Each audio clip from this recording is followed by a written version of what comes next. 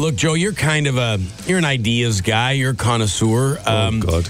Well, I'm just, because I'm wondering if I should wheel my barbecue out to the front street. Because I live, just to give you an idea, I live 10 seconds from the aquatic park. Oh, I know. It's good. I've been pondering maybe getting the turkey fryer out there. I don't know, deep frying some pierogies. No. You're thinking too big, Phil. Cooking some hamburgers and start selling them. Going to get like a lemonade stand. Randy's 100% correct. You're thinking way too big, high maintenance. You're thinking way too big. Who's got a Costco card here? Get Which the one of you? smoker out there. I can get one. Okay, get a Costco card.